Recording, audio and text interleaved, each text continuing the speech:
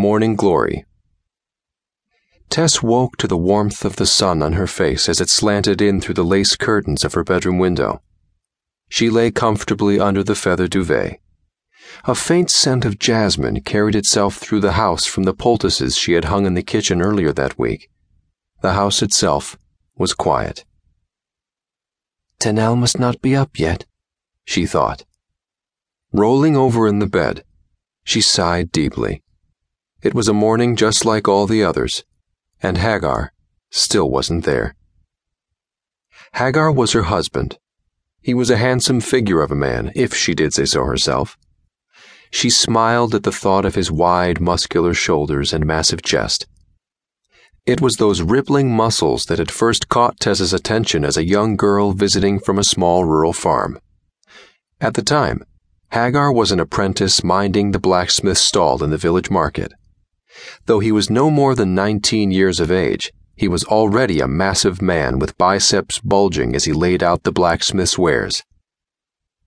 Many of the young women of Solon Bay had their eye on the blacksmith's apprentice, but the blacksmith's apprentice had shown little or no interest in any of them.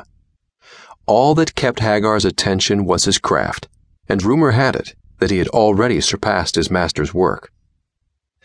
Tess's family had come into town for one of their very irregular visits. Her father had always prided himself on being self-sufficient. However, he needed a new blade for their scythe, and Tess's mother and sisters wanted to go to the general store for fabric and such. Tess had offered to go to the blacksmith for him while he took her mother and sisters shopping. She was never much interested in ribbons and bows anyways, she explained to him at the time.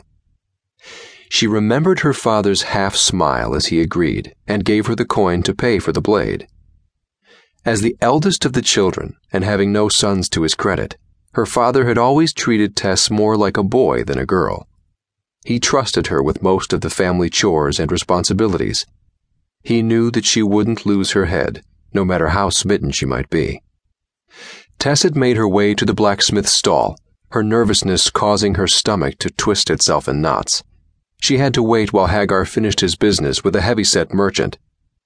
From what she could gather, the merchant was trying to raise the price on some iron stock that Hagar's master had ordered.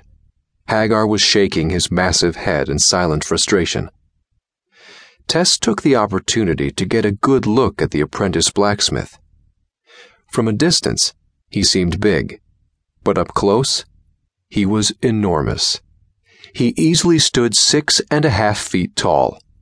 At 5'4", Tess had to crane her head back to look at him. She figured that he must have weighed in at close to 350 pounds or so, and wearing just breeches and his smith's apron, she could see it was all muscle. Tess couldn't help but wonder if he might have some ogre or troll blood somewhere back in his family line. His eyes were bright sea blue and sparkled like jewels against his tanned skin, while his head was shaved completely. She watched him step out from behind the blacksmith's stall to inspect the wagon load of iron the merchant had brought. The merchant seemed tiny next to him, and quickly stepped out of his way while trying to look like he hadn't. When the big apprentice spoke, his voice came out in a low rumble. "Take it back." "What?" sputtered the outraged merchant. "How dare you, boy? I'll speak with your master right now and have you whipped for your impertinence." "If you'd like to, you're more than welcome," said Hagar.